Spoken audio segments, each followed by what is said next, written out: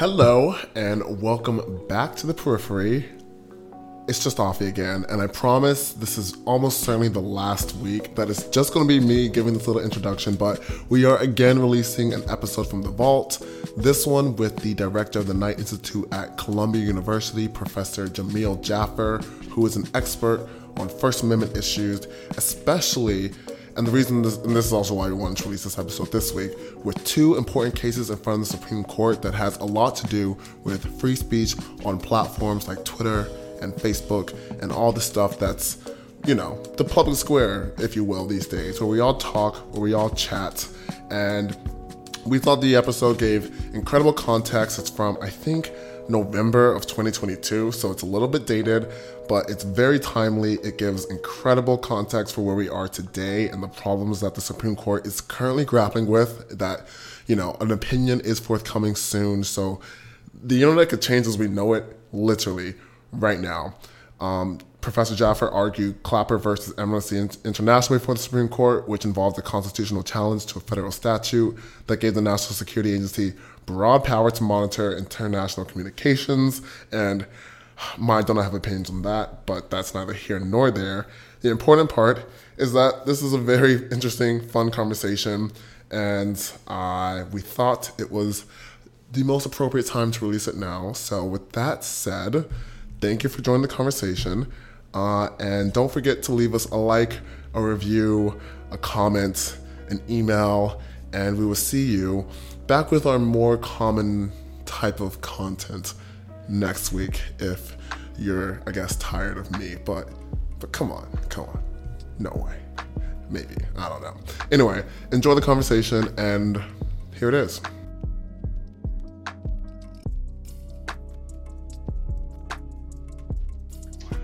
Hello, welcome back to the periphery. Today we have an exciting episode where we're going to be talking about content moderation with Professor Jameel Jaffer of the Knight Institute. Hello, Jameel. Hey, great to be here. Thanks for the invitation. Yeah, thank you so much for joining the conversation. If you want to give our listeners kind of a background of who you are, what your background, and how you kind of came into these First Amendment technology issues. So I direct something called the Knight First Amendment Institute at Columbia University. It's a relatively new institute. We were created in 2016 to focus on digital age free speech questions. And we have a litigation program, a research program, and a public education program. We're still pretty small. I mean, when we started, it was just me. Now we're about 25 people. Before I came to Columbia, I was at the ACLU for 14 years, and I worked initially on national security cases, and then later on speech, privacy, and technology cases. I had a great run there. It's a great organization, but then had the opportunity to start something new here at Columbia, and was excited to get that opportunity. So 2016, a lot happened that year, particularly with regards to, I think, the mainstream consciousness of these online platforms. Can you kind of talk, how did you get into these tech issues? How did it start coinciding with your work that has, resulted in one of the leading institutes working on pushing the policy and regulatory field in this, exciting and kind of scary time? Yeah, well, so I wasn't always a tech lawyer. I wasn't always a First Amendment lawyer. Even now, I'm not quite sure whether I can, fairly claim to be either of those things. But, when I was at the ACLU, I worked on, among other things, a lot of cases at the intersection of the First and Fourth Amendment. So at the intersection of free speech and privacy. When I joined the ACLU, this was in 2002, the Patriot Act had just been passed, and we were trying to figure out what the Patriot Act meant, what kinds of powers it gave to government agencies. We brought a number of lawsuits challenging government surveillance power that was expanded by the Patriot Act, dozens of lawsuits relating to government transparency around issues at the intersection of free speech and privacy. And then, we ended up representing Edward Snowden in 2013 when he disclosed what he disclosed to The Guardian and The Washington Post, and then brought a number of other First Amendment and Fourth Amendment lawsuits challenging the surveillance programs that he had brought to public attention. And I also worked on whistleblower cases, a lot of First Amendment challenges to the exclusion of foreign scholars from the United States on political grounds. There were a whole long list of foreign scholars who were excluded by the Bush administration because they had criticized American foreign policy, and we challenged those exclusions on First Amendment grounds. But really, the work that I did that was closest to the work that we're doing now was work around government surveillance, NSA surveillance, FBI surveillance, national security letters issued by the FBI, or surveillance of Americans' phone calls or emails by the National Security Agency. That was the kind of work I was doing before I came here to the Knight Institute. One of the reasons I came to the Knight Institute is that, like many other people, I saw that issues involving free speech and new technology were going to be, crucially important over the next few years. And in fact, the Knight Institute grew out of these conversations that Lee Bollinger, who's the president of Columbia University, and Alberto Ibargüen, who's the president of the Knight Foundation, conversations that they had had over many years about the challenges that new technology present to the free speech framework that we've inherited. If you think of the really big free speech cases, from the cases that define the First Amendment or that define free speech to most Americans, those cases were decided 50 years ago. There are cases like the Pentagon Papers case, which is 1971 case, right? Or cases like New York Times versus Sullivan, which established that public officials can't sue for defamation without meeting a very high bar. Like, these are the cases that define the First Amendment, and they were decided 50 years ago, long before the internet, long before smartphones, long before social media.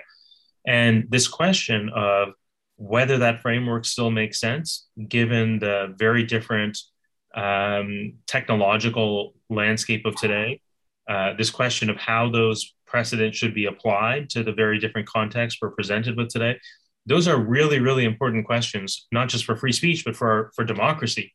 And Lee Bollinger and Alberto Ibargüen, who again, came up with the idea for the Knight Institute, saw that early on and created the Knight Institute for that reason. And that was why I wanted to come here. I just thought that, they're right. These are among the most important questions confronting society today. And they're hard, they're genuinely hard questions. Even if you think of yourself as, a free speech, deeply committed to free speech, as I do, even if you think of yourself in that way, it's not obvious what the right answers are to some of these questions. And that, that's a real challenge, and also something, exciting. It's these are really fascinating questions. And, I was lucky to have the chance to make this switch when I did.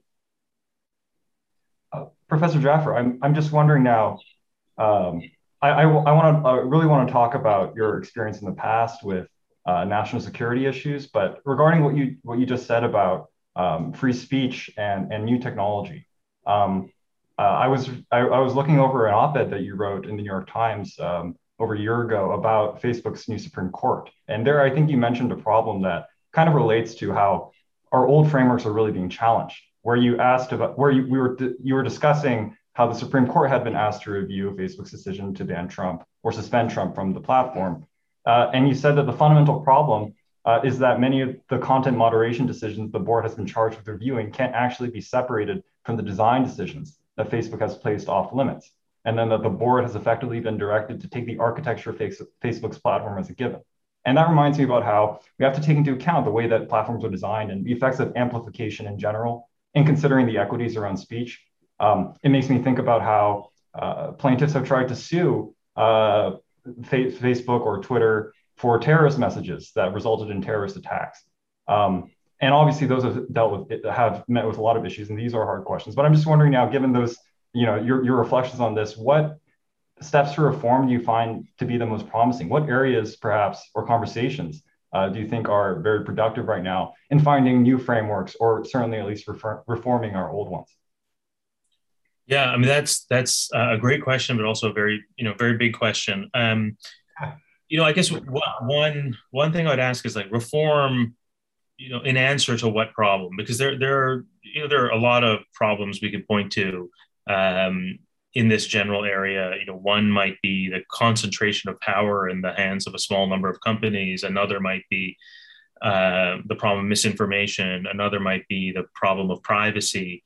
And not that these aren't deeply connected. They obviously are, but I don't think that there's a single legislative or regulatory solution to all of these problems.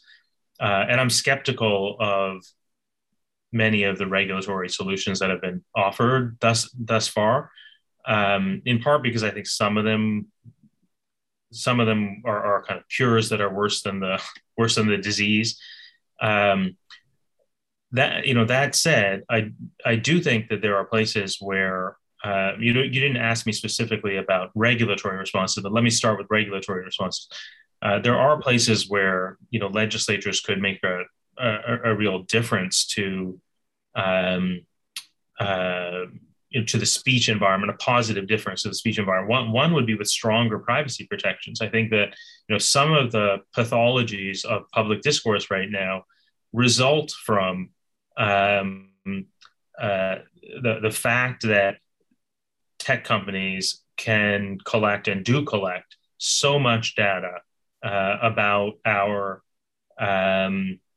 about our activities online, including activities that implicate the freedoms of speech and association, right? The big technology companies have access to really granular information about your expressive and associational activities, and the result is that at some level they know who you are, better than you yourself know who you are.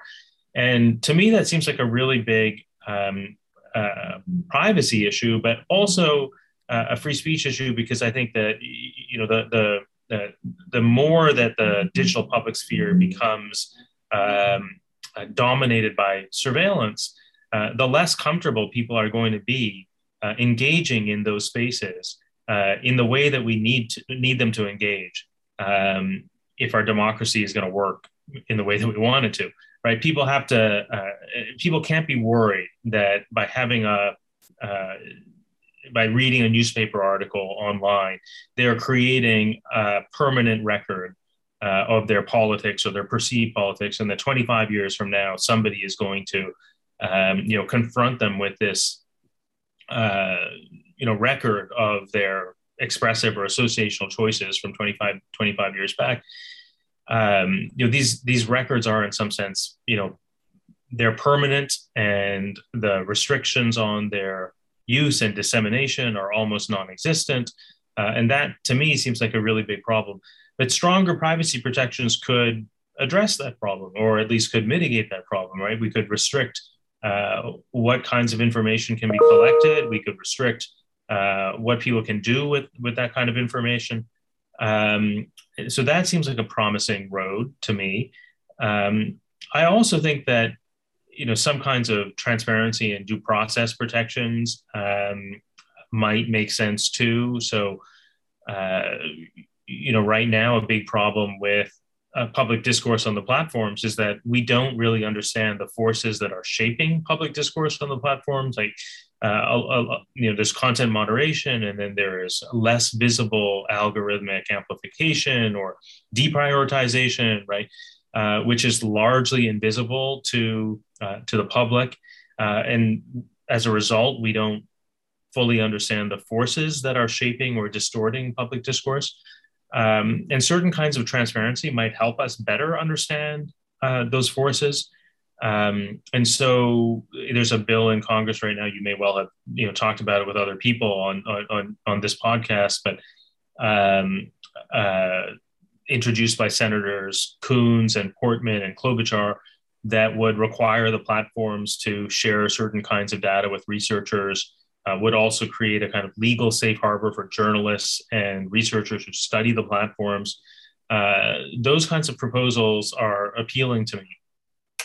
So I do think that there are things that regulators and legislatures can do in answer to some of the problems that we're faced with right now. I'm less excited about regulatory proposals that involve direct intervention in platforms' content moderation decisions. I see content moderation decisions as analogous to editorial decisions that other kinds of actors make and that are protected by the First Amendment for good reason. And I don't like the idea of legislatures dictating to platforms what kind of content they have to prioritize or what kinds of content they have to take down. I think that it's a terrible thing that platforms sometimes make bad decisions when it comes to content moderation, but it would be even worse if the government got to make those decisions for them. So I'm less excited about those kinds of interventions, but there's lots of other stuff that can be done. Those aren't the only possibilities on the table. And regarding that last point, and I think we largely agree about privacy and transparency, that those are certainly really important and promising paths forward. But regarding content moderation, and this connects with what we talked with Professor Keller about, what do we do when we kind of, if we recognize the possibility that these platforms simply don't have the manpower, the resources, even the largest ones, or the technical capacity to actually provide some kind of moderation for most of their content, that really, as much as they try, or they'll find very strong and important cases where speech is very dangerous or violates their policies, if these policies aren't enforced effectively because of technical limitations, what should we do about the potential damages? For example, the plaintiffs of the families of terrorist victims and things like that. If really it seems like there's no rationality or there's no rational policy here being forced on these platform environments. Yeah, I mean, I think that there's a whole set of these cases involving speech of terrorist organizations or alleged terrorists on the platforms, and I don't feel the same way about all of those cases. Like in some of those cases, so as a general matter, I don't like the idea that the government can, by designating somebody or a group to be a terrorist group, make speech with that group off limits, right? And that's the way the law works right now. The State Department gets to decide which groups are terrorist organizations. It's a purely political decision. There are many groups that aren't on the list that, if you were just making a kind of objective determination about are people using violence against civilians, those groups would be on the list, but they're not. It's a purely political decision which groups go on that list. And one consequence of going on that list is that the platforms are precluded, or everybody's precluded from providing material support to those groups. And there is a question about what material support means. Like if you provide somebody with an account, are you providing them with material support? And doesn't matter whether you're providing the group with the account or you're providing an individual with the account. And then doesn't matter what they're using the account for. So I think it gets complicated. Or if you display ads on or if you display ads on their content or something like that. Like, is that material? Yeah, no, right. Yeah, so I think it's it gets complicated quickly, but as a general rule, we don't allow the executive branch to decide who we get to talk to, right? That's a decision that belongs to us. That's what it means to be a self-governed society. That's what it means to, that's the core meaning of free speech, or the First Amendment, is that you get to decide who you talk to. The government doesn't get to decide. Now, there are circumstances in which, there's a law that prohibits somebody from saying a particular kind of thing, from raising money for terrorist activities. right? But usually you have a court involved in that process somewhere, right? The court is deciding this person raised money for criminal activity, and this person is therefore subject to the following criminal penalty. But the way the material support laws work in practice is that the government puts groups on the list, and by putting the group on the list, speech with that group or association with that group becomes at least arguably criminal. And that whole system, to me, is sort of deeply offensive to the First Amendment. I think that now there are probably circumstances in which there are people who are using social media platforms to actually plan terrorist attacks. I don't know the facts of any specific case like that, but I imagine that there must be situations in which bad actors use social media or other communications platforms for precisely that purpose. And I think it is an important but also difficult question. Like, how do you draw the lines around, what a platform should be held responsible for? How do you hold platforms, responsible for their role in facilitating that kind of conduct, while also protecting, free speech and not allowing the government to dictate the limits of political debate? Any other follow-ups? I have more questions. I was kind of struck by your on this note of like platforms and the regulations that we're looking to apply to them. In your, I think it's Verve, when you were talking about the New York Times article interview, you were discussing about these platforms kind of co-opting the First Amendment in ways that would actually chill this governing value. And I kind of want to get your take on Elon Musk and his attempts to take on Twitter. There's a lot of discourse, especially on like our periphery Twitter feed has a lot of people pro Elon Musk doing this as a way to facilitate more free speech. A little skeptical. Yeah. And so can you kind of talk about this dynamic that's happening where states are, this polarity where states are looking to take away all the free speech rights from this platform. Platforms want to assert every free speech right, and what's happening there? Yeah, so we were talking about transparency solutions and privacy solutions, and those kinds of solutions assume that the First Amendment, we're assuming that the First Amendment wouldn't be an obstacle to those, to that kind of legislation, and that is actually not an entirely it's not entirely clear that that's a good assumption. So if you look at these cases in Texas, so Texas and Florida now have passed social media regulation, and the laws are different in some respects, but they basically, require, put constraints on the social media companies' ability to curate speech on their own platforms.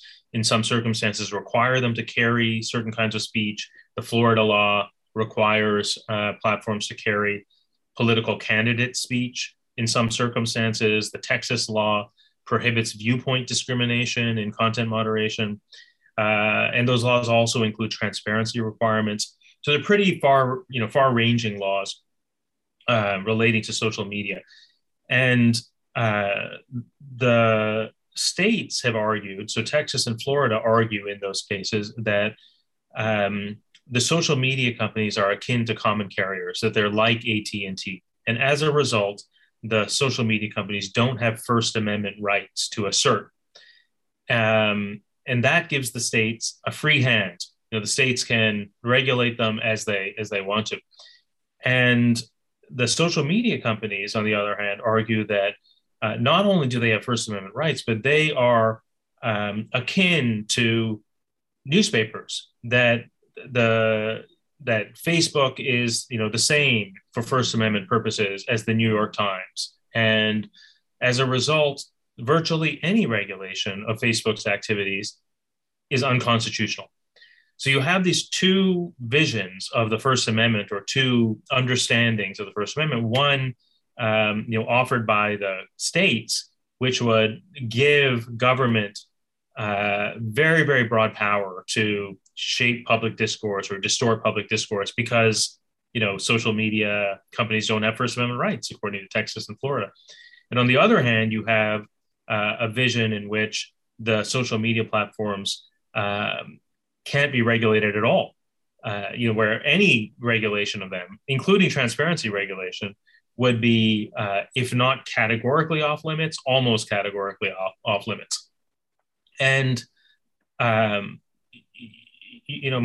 own view, and this is what the Knight Institute, what we said in our amicus briefs in both of those cases, is that neither of these visions of the First Amendment would serve our society well. And we need a First Amendment that is a real safeguard against government meddling in the marketplace of ideas. Like, we need a First Amendment that prevents Florida and Texas from dictating what the platforms editorial decisions. But we also need a First Amendment that leaves space for legislation and regulation that would serve First Amendment interests or serve free speech interests. Like, for example, the kind of transparency legislation that I mentioned earlier, or say due process legislation that requires the platforms to tell people whom they've deplatformed why they've deplatformed them. And to me, that seems like not just not inconsistent with the First Amendment, but that it serves free speech values. It makes our speech environment work better. And if the First Amendment is a barrier to that kind of legislation, then the First Amendment is not doing the work that we really want the First Amendment to do. So that's the argument that we're making in those cases. It's a difficult argument because we really do feel very strongly that the First Amendment, the core value of the First Amendment is in its preventing government actors from dictating or molding public discourse. Right? That the whole point of the First Amendment was to protect self-government, to protect our collective ability to make our own decisions about, which ideas are good ones, which voices should be heard, what government policy should look like. That has to be a conversation that's free of government interference. And the First Amendment has a crucial role to play in ensuring that governments don't interfere in that conversation. But we also don't want the First Amendment to be an obstacle to legislation that is necessary to protecting the integrity or vitality of public discourse. And we're trying to, navigate those two challenges, or sort of navigate a path between those two challenges. And that's what we've tried to do in that Florida brief, and more recently in the Texas brief. Just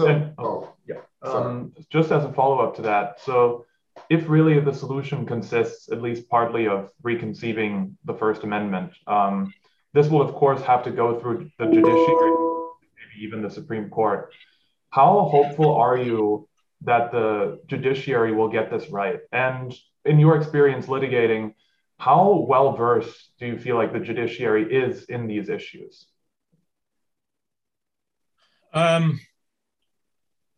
So I actually think it's very hard to predict, at least I find it hard to predict how the Supreme Court is going to handle these cases. I mean, you use the word reconceive the First Amendment.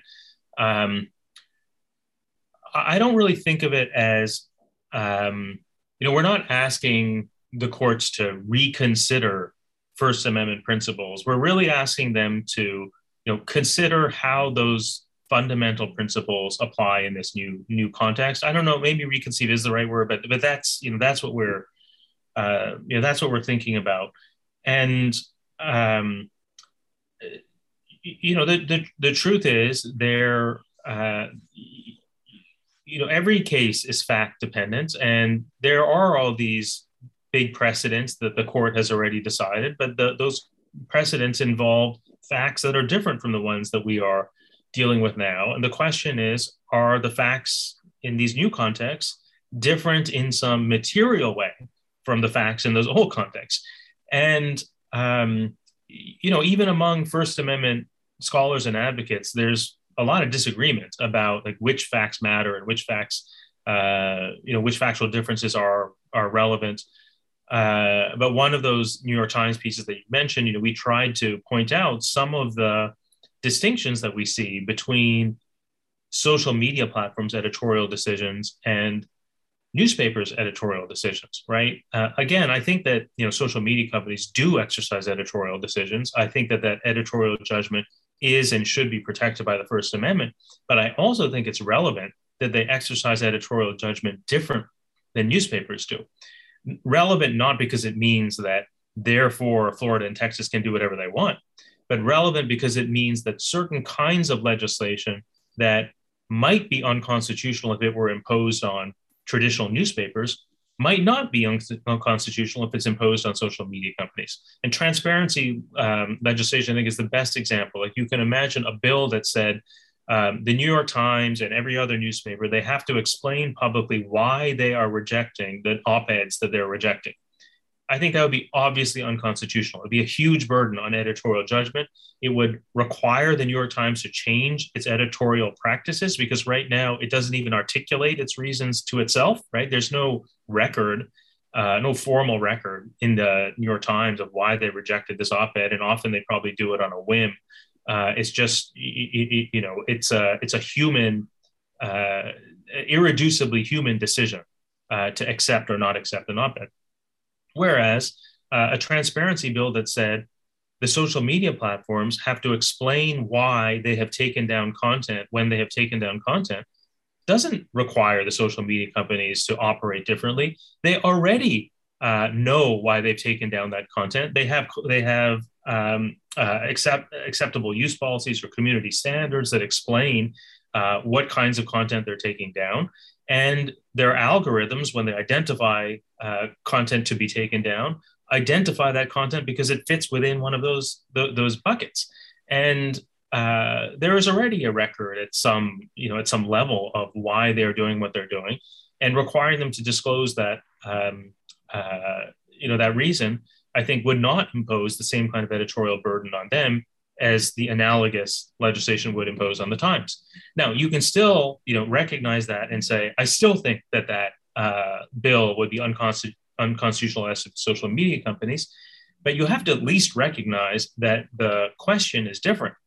And that was the point of that piece that, that you referenced earlier that we wrote for the Times. It was just an effort to get people to recognize that editorial judgment can be exercised in different ways, and that it might matter to the First Amendment that editorial judgment is exercised in different ways.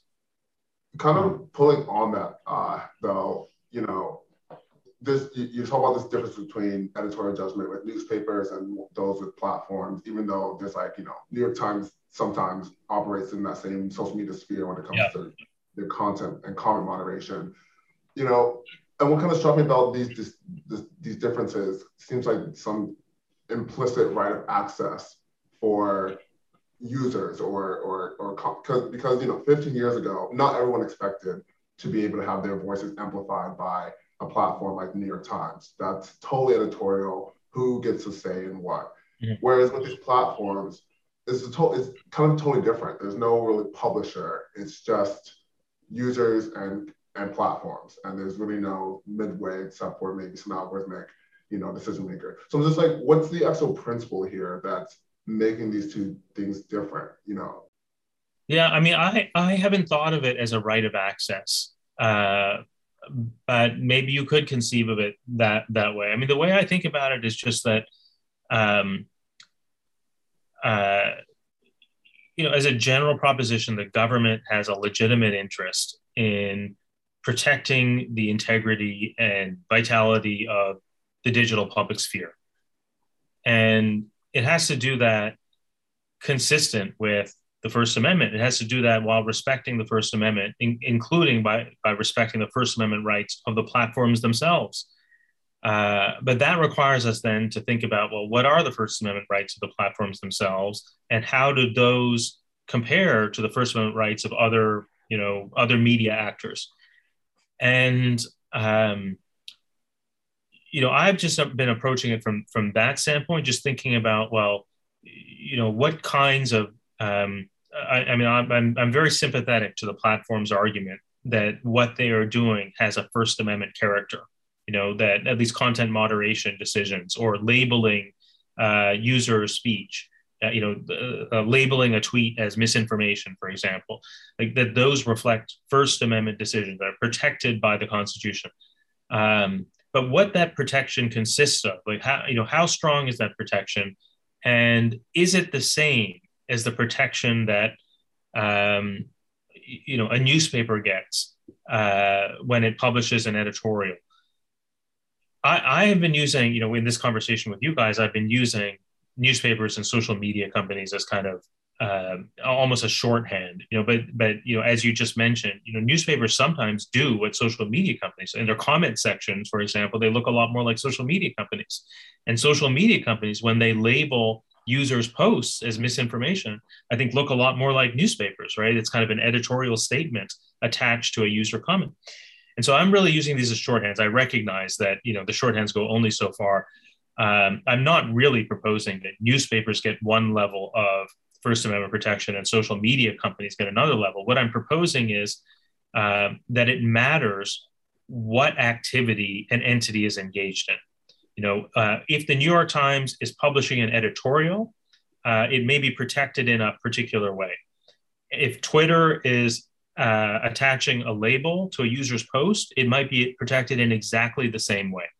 But if the New York Times is running its comment section, or Twitter or Facebook are running a more conventional social media platform, maybe the First Amendment protection looks a little bit different. That's really the basic proposal. At the risk of sort of going in a different direction towards the end of this interview, I'll keep it rather general, but I'm just really excited to talk to you in light of your work on the Clapper case, which we studied in my national security law class. And I remember sort of as being like a frustrating technicality that these plaintiffs didn't have standing. I'm wondering if you could just like very briefly kind of explain what that case was or the significance of that case. And then also just generally like how that has shaped your approach going forward as a litigator, whether it be like Fourth Amendment, First Amendment, just like what that case, I guess, how it, shaped your strategy going forward. Yeah, I mean, that was a really tough defeat. The short description of the case, I mean, you obviously already know it, but it was a challenge to the FISA Amendments Act of 2008, which was a law that expanded the authority of the National Security Agency to surveil Americans' international phone calls and emails. And we went into court and argued that this law was unconstitutional. We were representing major human rights organizations, including Amnesty International and Human Rights Watch. And we argued that this law was unconstitutional. And we said that we have standing to sue because we communicate internationally, and this law gives the government essentially a free hand to surveil those communications. And we lost in a 5-4 decision. Justice Alito wrote the majority opinion saying, essentially, you haven't shown that it's actually likely that the government is engaged in this kind of surveillance at all. And that decision was issued in the spring of 2013. And one of the reasons Edward Snowden decided to do what he ended up doing was that decision. He felt like the courts had failed to protect Americans, and he also felt that Congress had failed. And that was the reason he ended up sharing information with the newspapers. And then, that information sort of confirmed that the surveillance that we thought was almost certainly going on was in fact going on, and that we had underestimated the scope of the government's actual surveillance activities. We went back to court. After that, there was another Clapper case. I don't know if you read that in your class or not, but we challenged so it didn't go to the Supreme Court, it went to the Second Circuit though, involving the call records program that the Guardian exposed. This is a program that involved the collection of Americans' domestic metadata of Americans' domestic phone calls. And thanks to the disclosures that that Snowden, thanks to Snowden's disclosures, we were able to establish standing in that case, and eventually get the Second Circuit to enjoin that particular surveillance program. But as to the lessons from all of that, national security cases, for the most part, the American courts refuse to engage with the merits of national security authority. And for 20 years, outside the context of detention, like the Guantanamo cases are the exception. And even though even that exception has many asterisks next to it, but on Guantanamo, the Supreme Court engaged. On other national security issues, including surveillance, but also torture, extrajudicial killing, the courts, found a million different ways to throw cases out at the threshold. The amnesty case was thrown out on standing. Other cases were thrown out on state secrets, or on the political question doctrine or immunity. And one case after another, the courts rejected and just refused to engage the merits, which had the effect of leaving to the political branches the decision of what American counterterrorism policy should look like. Even when that policy had profound implications for individual rights, the court stayed out. And I think that is a failure of historic magnitude. 100 years from now, if people are still writing the history of this period, it's that failure, I think, that will stand out more than any specific decision that any specific court made over the last 20 years. It'll be this larger picture, which is the failure of the courts to play the role that the Constitution envisioned them playing for those, over those 20 years. Jameel, well, thank you again. I mean, it's been really, really fascinating to talk to you. Yes. And I guess I want to go back to the beginning where you talked about how in 2002 at the ACLU, you guys were wondering what the implications of the Patriot Act would be. And I'm thinking back then to how so much has happened since 9/11, where we've had, all the 3 presidential administrations that have arguably engaged in pretty bad human rights abuses. And I'm just wondering how you mentioned the kind of inaction of the courts, and yet a lot of the reason why we even know about these abuses was because of legal action, legal activism. And so I guess I'm wondering in 2 parts. First, back then, could you have even fathomed what has happened since then in the 2 decades? And also, if we are pushing through the law to figure out the truth and to address these abuses, but we're not getting legal solutions or even necessarily solutions from Congress, do you anticipate these kinds of abuses of state power to get worse in the future? Is this a trend that you detect, or is this more like American politics in the national security stage as usual? Are you sure you want to end on this note? Because it's we like to be cynical in an optimistic way. Well, I don't want to be cynical. I think that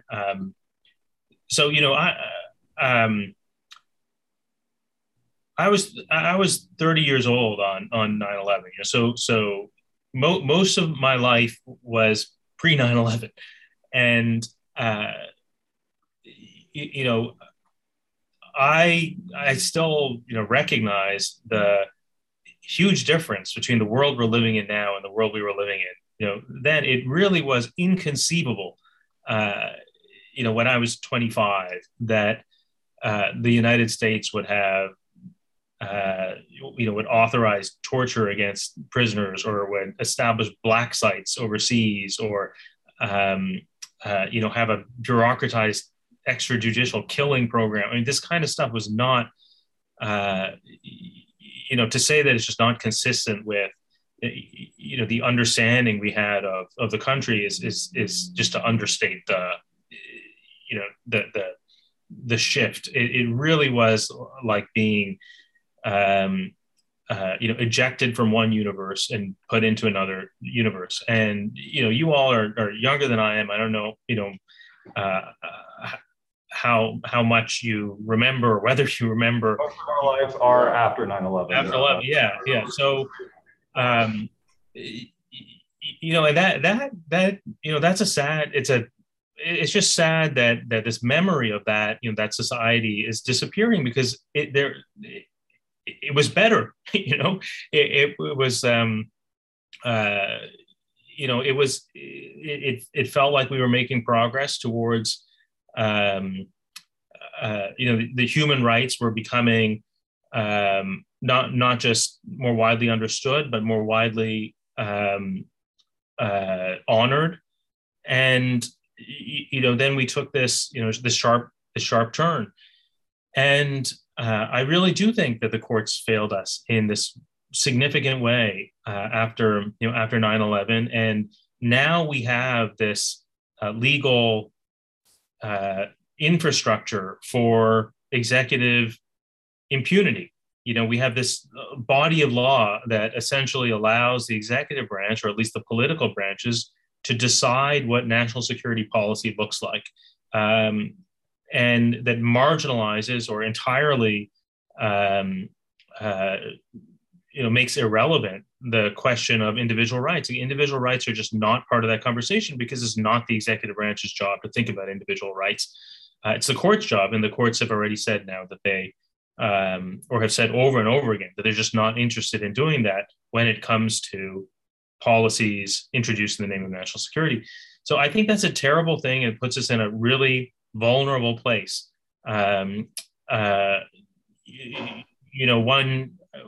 We are kind of at the mercy of the political branches in a way that I don't think we should be. I don't think we were 20 years ago.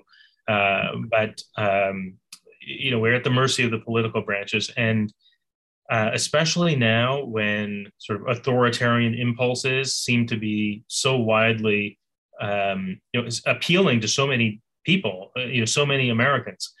And there are so many political leaders who seem ready to, enthusiastic about exploiting that, that see that as an opportunity to be exploited. I think that that's a really dangerous, combination. And I don't want to end on a kind of depressing note, but I do think that we're at a really dangerous point in our history, and we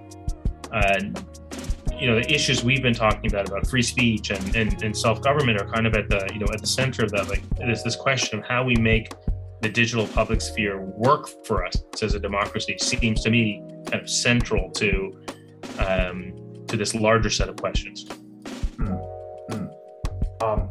Jameel, I'm sure we'll edit that part more in the middle than at the end. Right. All right. Good. That sounds like a good idea.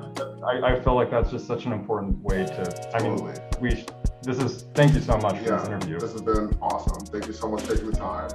Sure. Thanks for inviting me.